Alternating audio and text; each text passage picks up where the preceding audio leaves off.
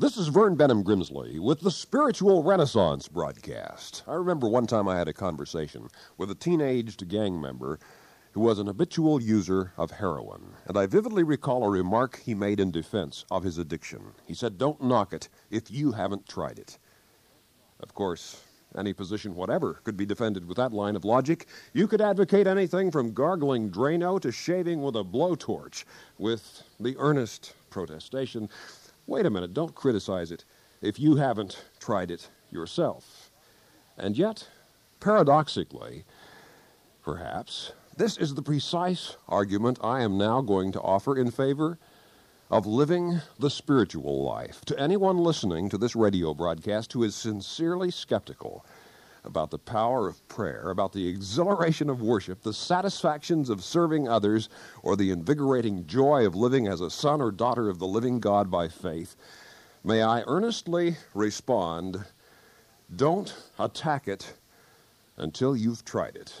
Because once you have tried it, you're going to discover that it's real for yourself. But it must be by your free choice.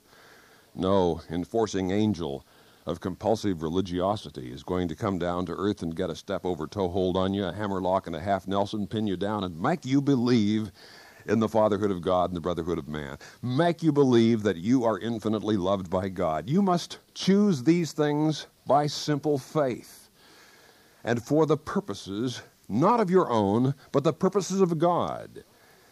I once read in a history book that J. Edgar Hoover, during the last years he headed the FBI in Washington, D.C., said, and I quote, "The spectacle of a nation praying is more awe-inspiring than the explosion of an atomic bomb. The force of prayer is greater than any possible combination of man-controlled powers, because prayer is man's greatest means of tapping the infinite resources of God." End of quote. Prayer is not a technique of coercing, cajoling, or pressuring God into doing what you want God to do for you. It is exactly the opposite of that. It isn't God obediently carrying out all of your desires and whims and wishes for your life. It is rather you cheerfully and willingly desiring to carry out God's purposes. The former is magic, the latter is religion. For Jesus taught the power of prayer is to be used to do the will of God. He taught to pray, "Your kingdom come, your will be done." To pray, "God, it is my will that yours be done." And happy is the person who prays for that. To synchronize your life, your mind, your thinking, your actions with the mind and will of God, ever striving for goodness of thought, goodness of word, and goodness of deed. Physical effects come from physical causes. You must, for example, take a physical handsaw to cut through a physical wood plank with the physical labor of your physical arm. But equally truly, spiritual effects, love, peace, joy, harmony, must come from spiritual causes or antecedents: prayer, meditation, worship, faith. What goes on in your inner life? The inner life in which you can find and know and experience the truth and the love of God. There are many moments during the day when you can consciously, deliberately engage in prayer, meditation, and worship, the spiritual life, and seek for this guiding will of God and practice the presence of God. There's the period just after arising in the morning. Perhaps getting up earlier would assist in that. Or you might schedule a break, or over your noon hour, a time for seeking strength and direction from God. Either before or after supper can be a good time, too, depending on what feels best for you. Another favorite personal prayer and worship time for many is just before retiring.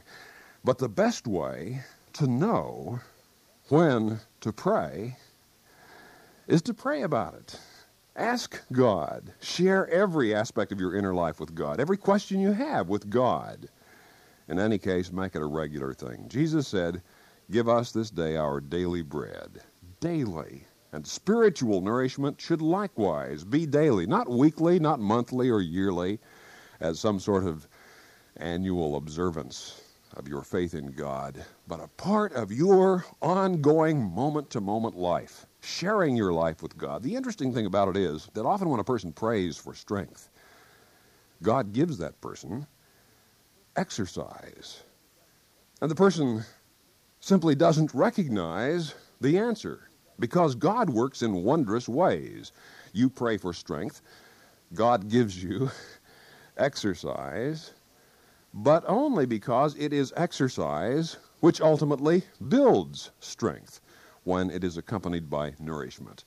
There's a nourishment in the spiritual life of prayer, meditation, and worship. Or you may pray for more love for people, and God may send you more people to love.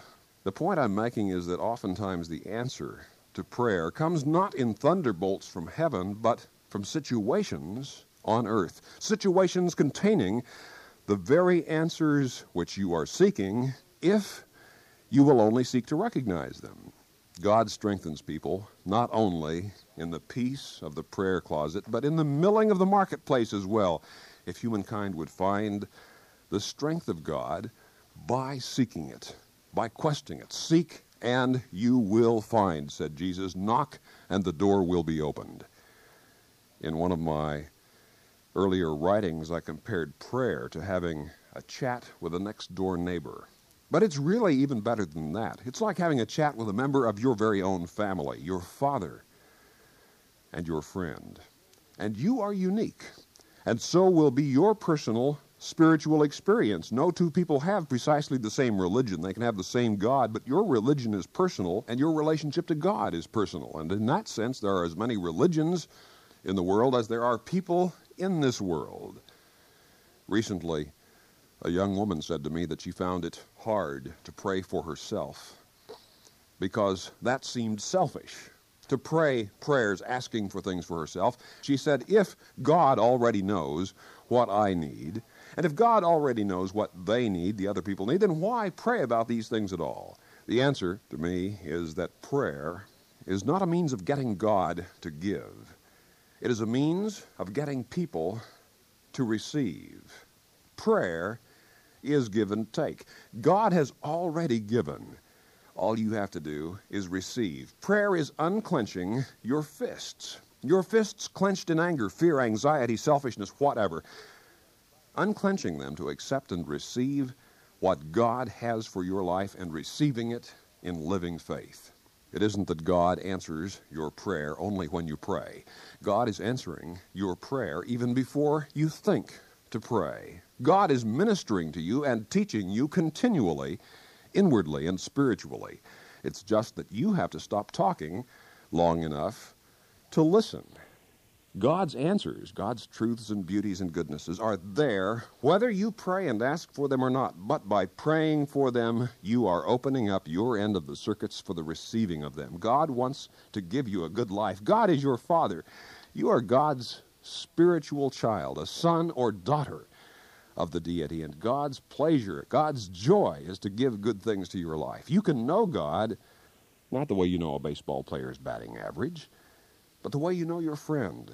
You can know God not the way you know a recipe, but personally. You can know God not the way you know a theorem in geometry or the multiplication tables, but the way you know someone you love on earth. It's an interpersonal interaction, sharing your life in prayer and worship. But prayer should not end at amen. It should go on to worship. Praise God for every breath of air your nostrils breathe, for every throbbing of the heart within your breast, for every new pulse beat in your veins and at your wrist. Thank God for every glass of cold water when you thirst, for every forkful of food when you hunger, for the quiet renewal of sound sleep after a hard day's work. Give glory to God for sunrise, noontime, and sunset, for nighttime sequined with sparkling stars, for rains and rivers, mountains and oceans, plains and prairies. Thank God for friends and friendship, for love and loving, for every beauty, thrilling truth, and holy goodness. Praise God for a mind to think, for eyes to behold, for ears to hear, and for a soul to worship your living Father, the living God. Let every waking moment of your day be lived in glory to your Father. For this you were created. Nothing less, nothing else will satisfy your soul.